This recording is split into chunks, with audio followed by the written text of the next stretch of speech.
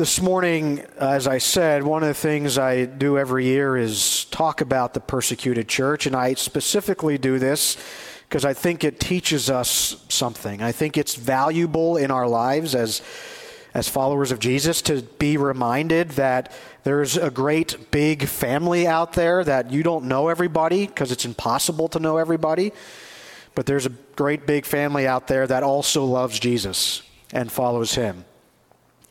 But oftentimes, depending on where you are in the world, it's not always easy to follow Jesus. But there's something that binds us and unites us, and it's the fact that just because you love Jesus, people are against you. It blows my mind, but it happens. And so in that way, maybe it's a different language, different culture, different food, different dress, different upbringing, different ethnicity, but something is binding in this family. And that's Jesus. And your love for him and their love for him, and the fact that we've got to face some difficulties in life as a result of simply wanting to follow Jesus, giving our lives to him, and trying to follow his teachings, creates problems in our life. So what I want to talk about today is just expose us to a little bit of that, how that binds us. Doesn't matter what part of the country, what part of the world, what part of this planet you find yourself in. There's a call in Scripture to tell us to stand firm in what we believe, in that faith. That faith that we sung about. I hope that as a result of being here, it helps you, it encourages you, it makes you feel better, it gets you ready for the week ahead. But there's more going on than just that with following Jesus.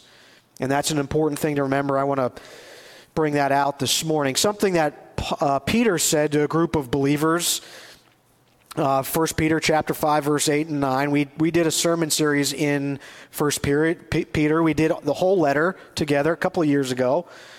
And Peter's talking to a group of people, not necessarily Christians facing the Colosseum, like being thrown into the Colosseum and being eaten by lions because they love Jesus.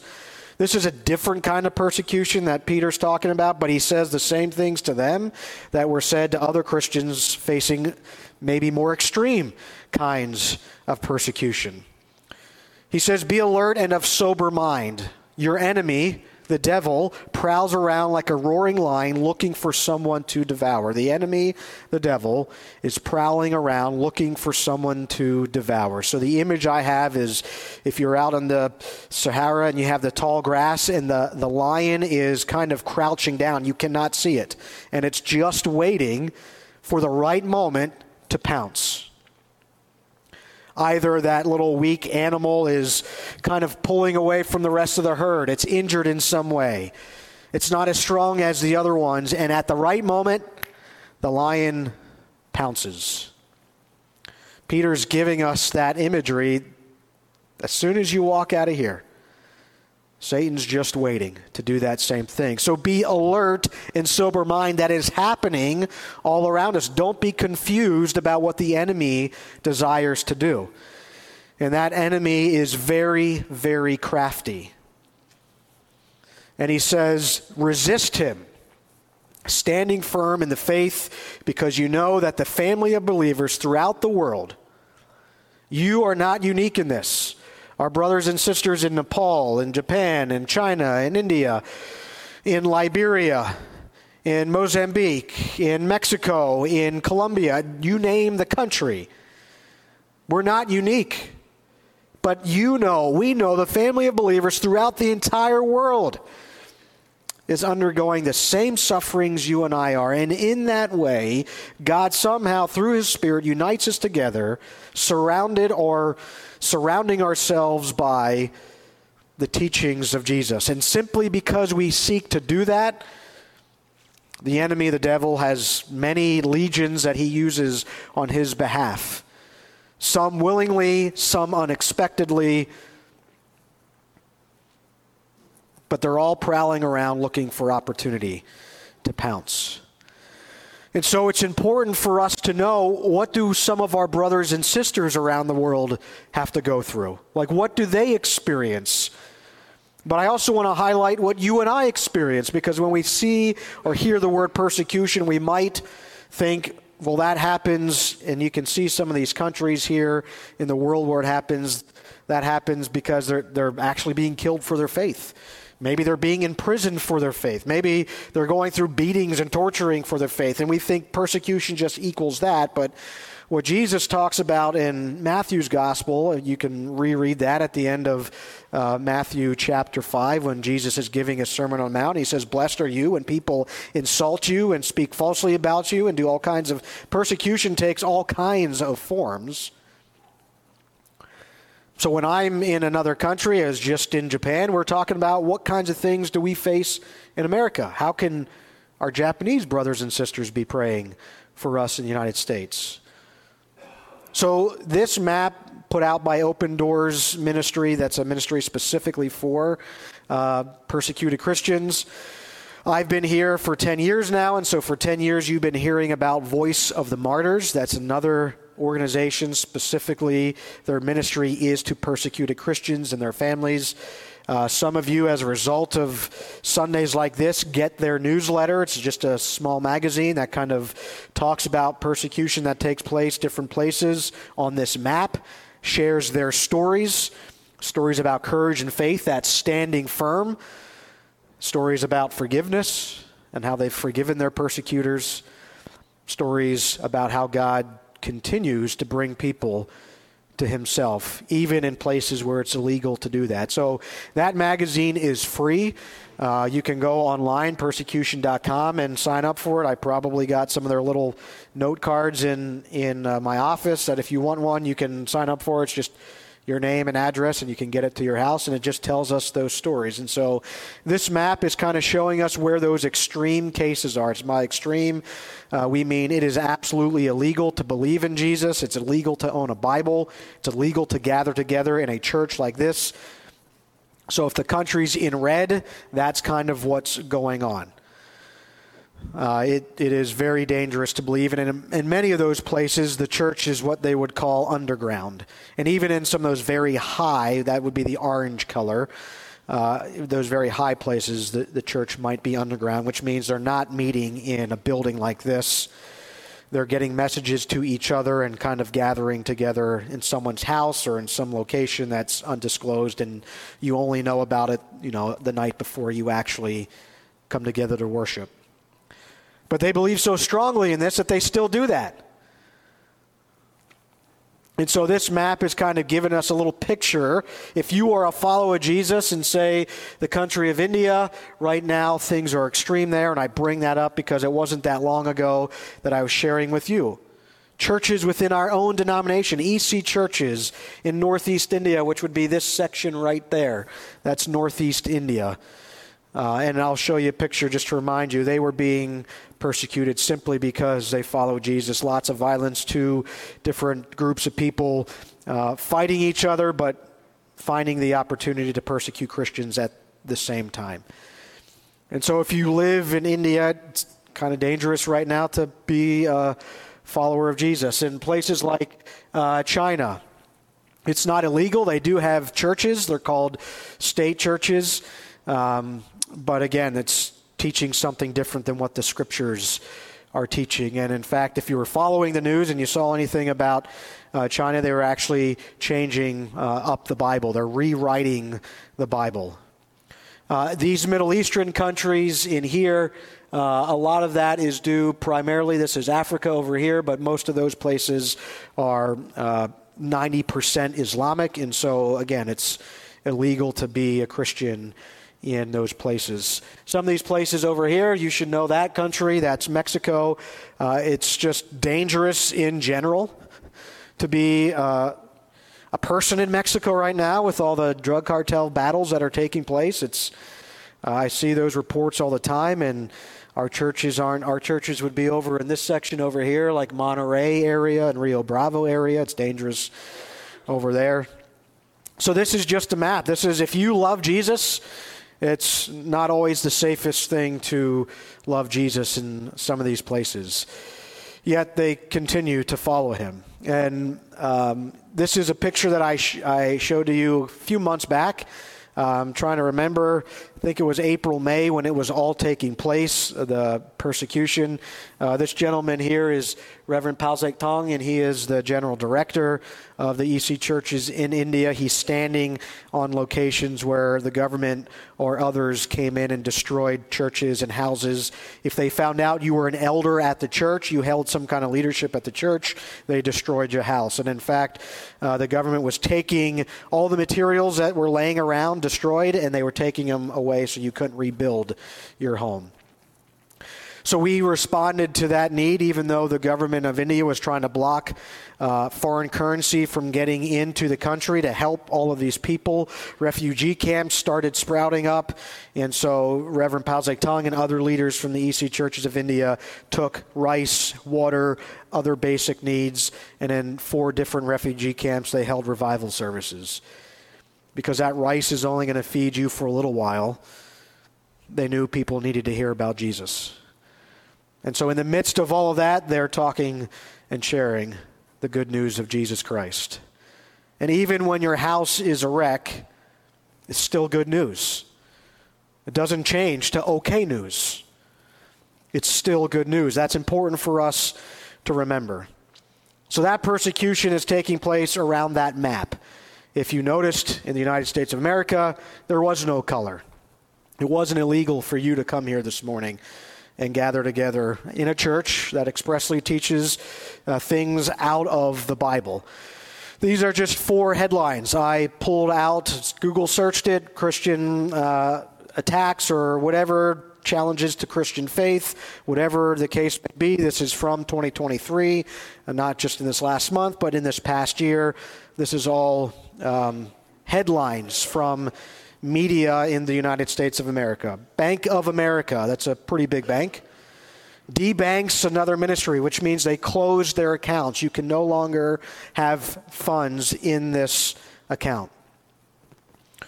It was a ministry trying to do discipleship training in Uganda. That's a country in Africa. And they weren't embezzling money. There was no money laundering going on. They weren't doing illicit things. They were trying to do discipleship, trying to teach people about business in Uganda and use that as an opportunity to do discipleship. Their bank account was closed. You might have heard some of those other places within the United States that was closing bank accounts because they're Christians, because they're doing and teaching things from the Scripture. Now, it's pretty hard to do much of anything if you don't have a bank account. This past weekend, we went on a homeschool field trip, and I needed a credit card because the place that we went was cashless. I couldn't just take a pile of money with me and spend it there. My credit card happens to be Chase, JP Morgan Chase. Now, JP Morgan Chase has been also, depending on who you are, closing accounts. Now, fortunately, I don't have much money, so they could care less about the money going through their account for me. But depending on how much money you have, depending on how big your ministry is, how are you going to supply, help, do whatever you got to do if you have no account?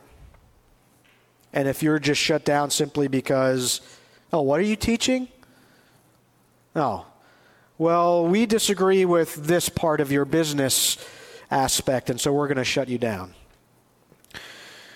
The next headline, how the Respect for Marriage Act will hurt religious liberty. This is the Obergefell decision that happened at the Supreme Court. And of course, we're not talking about Jesus. We're not talking about the fact that he died on the cross for our sins and he's reconciled us to God through his death. He's given us life and forgiveness. And because of him, we have eternal life. What does that have to do with marriage? Well, you know how I know that that's true? I read it in the Bible. I didn't see it happen.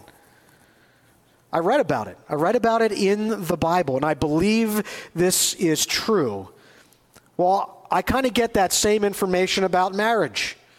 And because I'm a Christian and I believe that that marriage equals a man and a woman coming together, leaving mom, leaving dad, and coming together, and apparently God thought the building blocks for functioning, flourishing human societies was 2 people coming together, and as a result of that coming together, life is formed.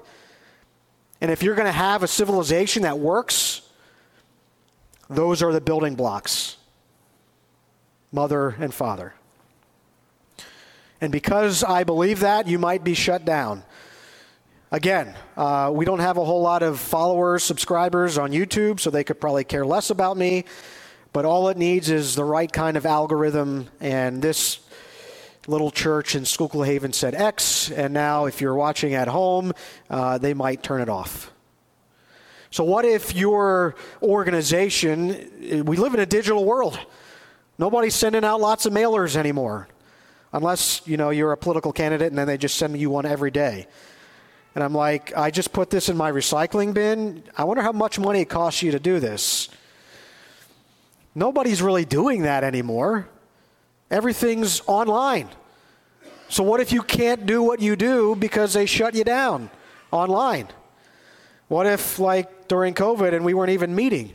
The only way you did it was online. And simply because you think this guy and this girl is the only thing that happens with marriage, just because you think that, because it comes from this book we call the Bible. This is another headline. In the United States of America, FBI memo, maybe you saw this one, comes out and says, in Catholic churches, people are being labeled potential terrorists. Now, it wasn't because they found this church was doing something illegal. It wasn't because a criminal was attending that church and that criminal was dangerous. It was simply they went there. You hear the things they're saying that this guy Jesus is talking about, or this thing they call the Bible is saying? Because they believe those things, they are now potential terrorists. In Massachusetts, a couple wants to try and help their community out. This kid is coming from a busted up, broken up family and is struggling, and she's in the foster care system, and they want to foster this child. Wait a second. You go to that church over there? You believe those things? Application denied. There was a court case, I think, in Philadelphia area about an adoption agency trying to do that same thing, based on Christian beliefs and values and wanting to extend that kind of love to this child who has no mom or dad because they've given them up. But simply because you believe what you believe, you're denied that application. You can't receive that child. So when we think about persecution, there is something that unites the family of believers around the world. So when I go to Japan, when I go to Nepal, when I go to India, and they say, hey, how can we pray for you in the United States? I've got a ways that they can be praying for us. Simply because you think your son or daughter is a boy or a girl, the state can come in and they can say, well, you are dangerous and unfit to that child, and we're going to remove them from your house. In the state of Ohio, that was a court case that was happening, seeking to remove this child from their house. And if you were in the connection group that meets this morning, you heard a story about that happening around here too. Unfit parents because of what they believe about Jesus. That's it. Because I love Jesus and what he says in these teachings. I'm just like my brother or sister in India right now whose house was destroyed. It's different. And thank God they're not destroying our houses.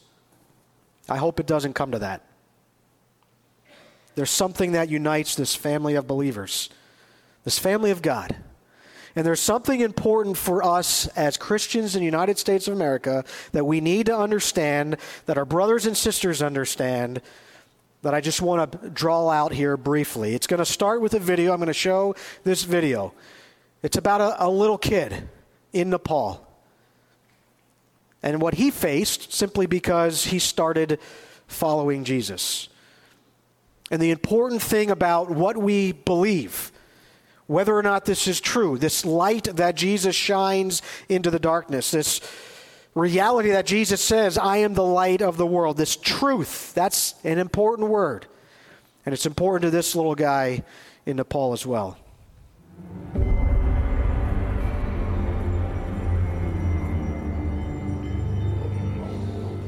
बाबु सेजुन तिमी I never chose to become a Buddhist monk. अनि धेरै पढेर ज्ञानी मान्छे My parents chose it for me. अनि धेरै साथीहरु हुन्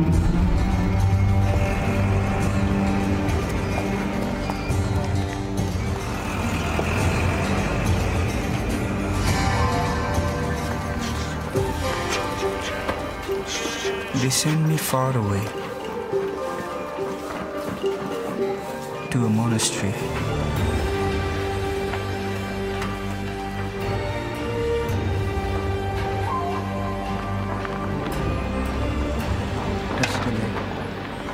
बाबुलाई लामा बनाउने भनेर ल्याएको घुम्नमा And my father left me there.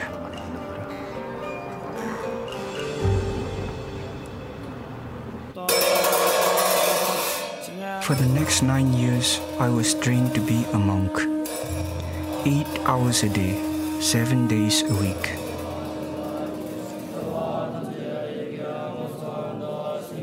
All I did was memorize and recite. Memorize and recite.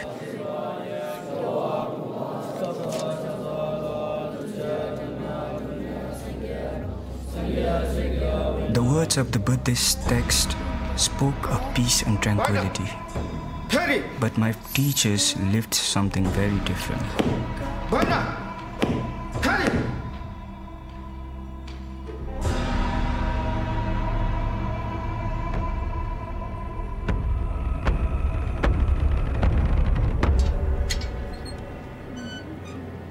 I was 13 when I finally ran away from the monastery.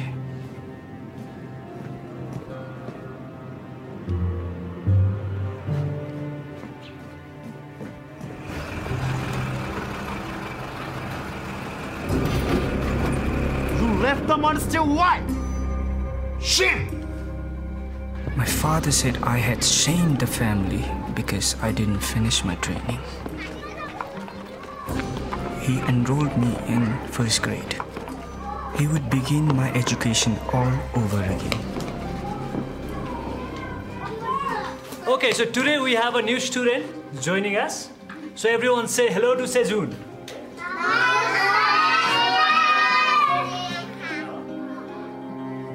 Yo? Yo? अनि यो चाहिँ के हो नि? One of my teachers talked to me with respect, showed me a kindness I never experienced in monastery. You can read this for me. The first John. Okay, great. God showed how much He loved us by sending His one day and only. What is this? Huh? You're not supposed to read these types of books in the house!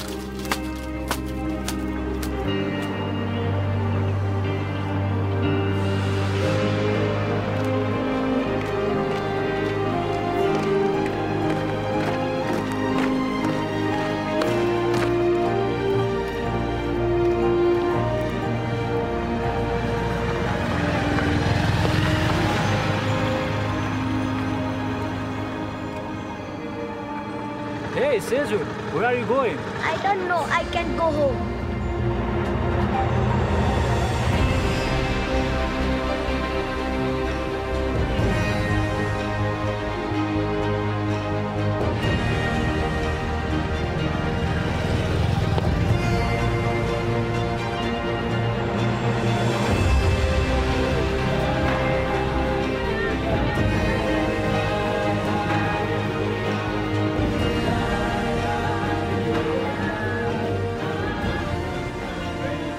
I have met a new family.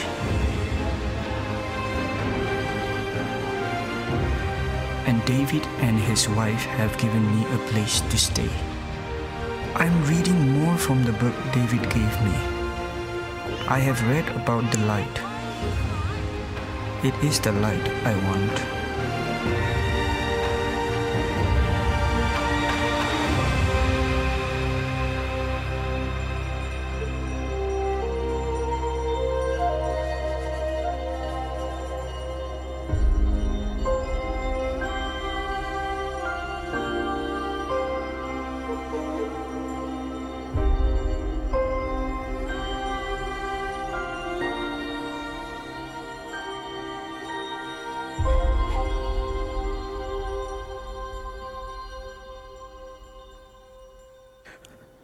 So one of the things the Voice of the Martyrs was focusing on through the International Day of Prayer for the Persecuted Church was regarding Jesus being the light of the world, and that's the passage that they used to highlight today's message was Jesus speaking to a group of people. He's in Jerusalem at this point, and he's making a claim here that basically this idea of being the light of the world is being God. Jesus, if you read John's gospel, does not shy away from making the claim that he is God in flesh. The fullness of God dwells in him. And it says in John's gospel, when Jesus spoke again to the people, he said, I am the light of the world. Whoever follows me will never walk in darkness, but will have the light of life.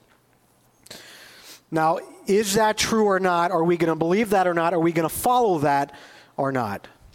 Because there's an aspect of Sezun's story that what he's experienced following Jesus at a young age, now obviously those are actors in that, there are actors in that story, but it's a true story of events that have taken place. And one of the things Voice of the Martyrs does is they provide for Sezun because he is not with his family. And in fact, a couple of years ago, our EC Church of Nepal, the leader there, Reverend Janga, shared with me that a young girl from their church was kind of ostracized from her family and was able to only stay outside of the family home. And I believe it was her mother, I can't remember, was sneaking food to her because she couldn't come inside. Again, because she was following Jesus.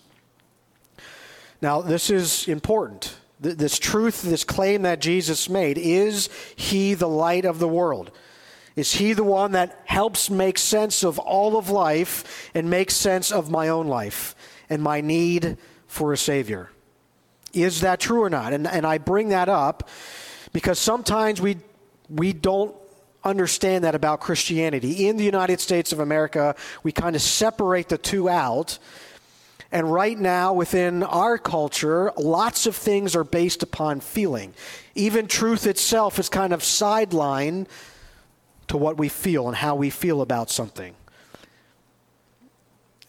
That happens to even biologically. Do I feel like a male or a female today? Feelings have trumped truth. And that even creeps into the church sometimes, and we ask ourselves, well, has Christianity made me feel any better? Will my life get better if I become a Christian? Ted, I'd love to follow Jesus if he could do this for me. You mean God is like that magic genie in the sky? And I pray when I need something, when I want something, and then when he doesn't answer, he's not as good or as powerful as, he's not who I thought he was. That's all based on how I feel. You know, sometimes people go to church because it makes them feel better, and I hope it does. I hope you feel better when you walk out of here today. And there's churches built off of that, providing this spiritual high every Sunday. You keep coming back and coming back and coming back for more until one day the darkness is pretty dark all around you and you're not feeling it today. Am I still going to follow? I've talked to people that don't go to church anymore because they don't think it has any bearing in their life anymore. I'm not getting anything out of it. It just doesn't make me feel the way that I thought it could or should make me feel. What happens when that doesn't take place? What happens? See, God does all of it. It's not separated. What happens when we don't feel that close to Jesus? You know, I was here yesterday. This place was packed. I told you, standing room only. I mean, I don't know how many. We didn't count. There had to be 300 plus people here, standing along the sides here. We had chairs in the center aisle. They were in the lobby. Packed with people. Do I still believe all the stuff I just sang about when I got to stand before that group of people and claim that Jesus and following him is good news? As Christians, do we still feel that? How about Sezun? Oh, my teacher showed an interest in me and now I'm reading the Bible. And now my family has disowned me. And I have to go live with somebody else. Is this true or not? It matters in our lives. Because we're not always going to feel the same way. And church isn't always going to make us feel the same way. And sometimes in life, even as a pastor, and I got to bury an 18-year-old kid that was a great kid. Is this still true? Is God still who he says he is? Is it still worth believing in Jesus? I believe it is. Otherwise, I wouldn't be doing what I'm doing. And I believed I needed to tell everybody there that day, yesterday, that it is still good news. And you should follow Jesus. Is this still good news to Sezun? This little boy who's following Jesus, who's baptized. And then his mom asked him, and that's usually how it happens. I've heard that story over and over again. This child comes to Christ. Now his parents want to find out about it. And oftentimes, the last one to make the budge is dad. That's in every culture for whatever reason. Us dudes, we don't need God. We don't need Jesus. We can do it all on our own.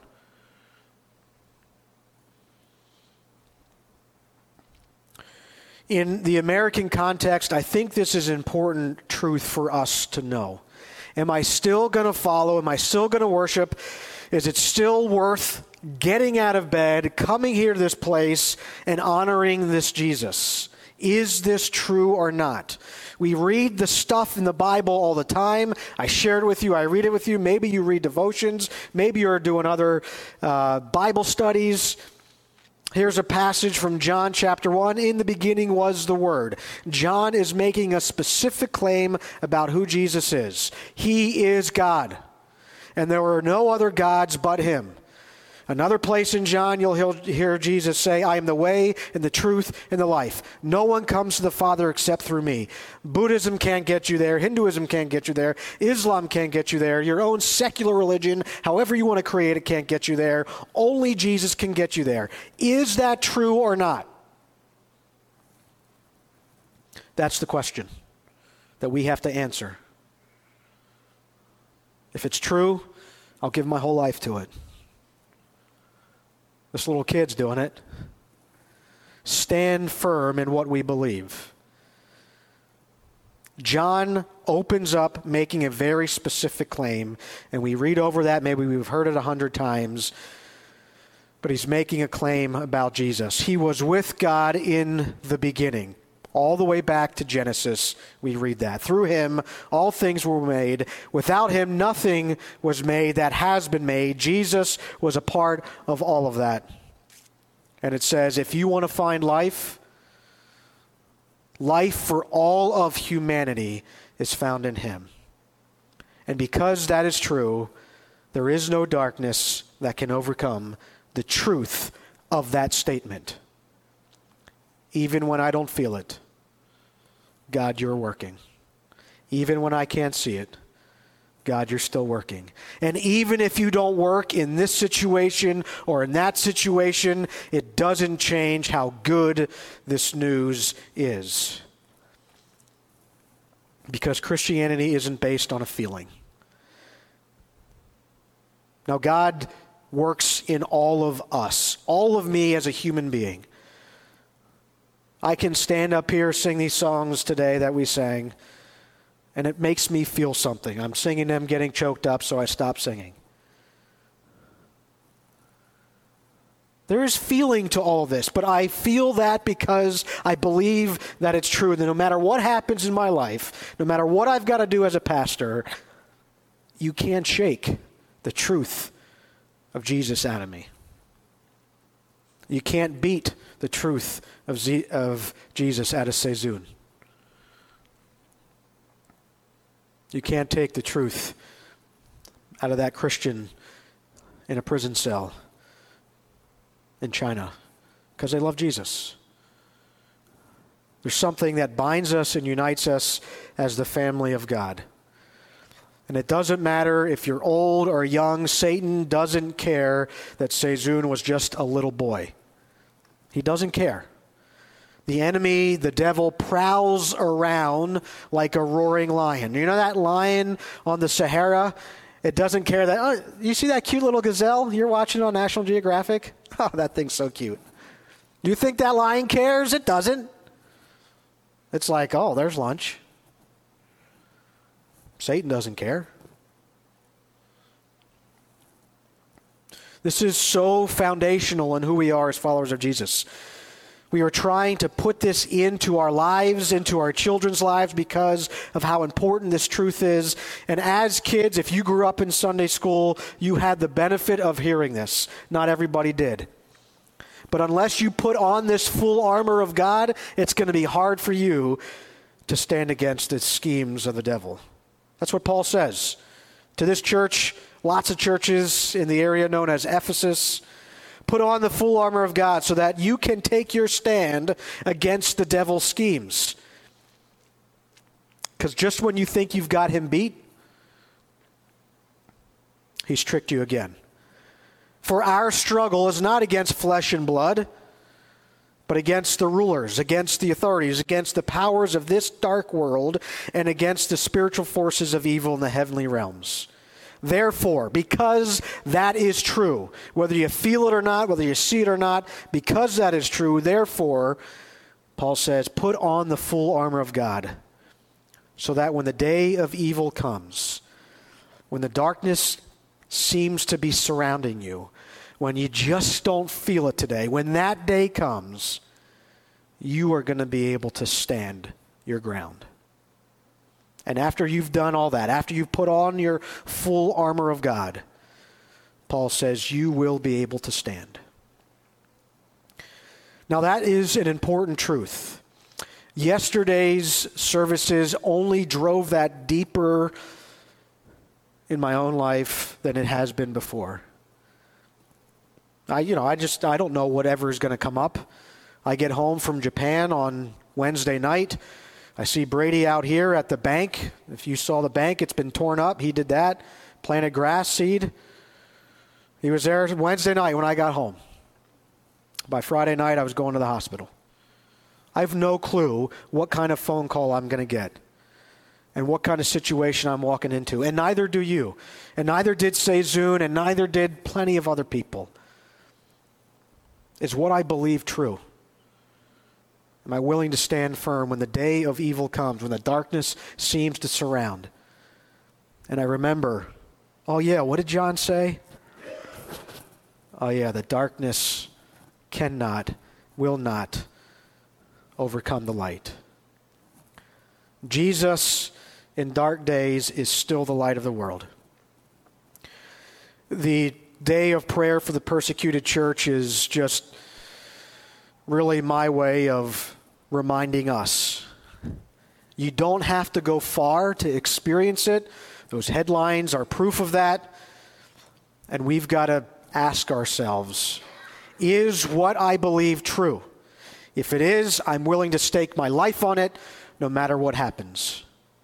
And that's going to be important because we don't know when that day of evil is going to come. We don't know when that day of darkness is going to come. But when it does, this little kid in Nepal, he stands firm in his faith. When it does in our life, we can stand firm in our faith. You know, there's a whole big world out there. Feels pretty dark. If you've been following the news, it really feels dark. Please do not forget this truth. And the truth that Jesus is, as he said in John 8, he still is the light of the world. And that light is the life for all of mankind. And there's plenty of people out there that need some life. You can breathe that into them by coming alongside them and telling them about Jesus. And in a church, this family of believers, when they're suffering and your knees are a little wobbly and you're not sure you can stand on your own, guess what? Just look around. There's someone sitting beside you. I don't think anyone's sitting in a pew by themselves. If you look to your left, to your right, there's an arm, there's an arm. When you can't walk, you put your arm around somebody else. That's what prayer is. That's why we pray for the persecuted church. I'm going to close right now, and we're going to pray for that, and then we're going to sing a song about how in the midst of those challenges we can still praise God. Let's pray together. Father, thank you for this story about Sejun.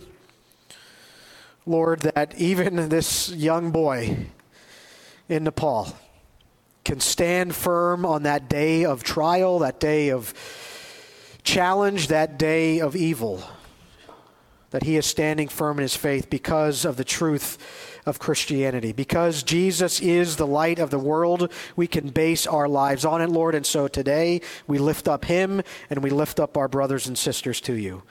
Those who are being persecuted around the world, God, we ask that your Holy Spirit might minister to them.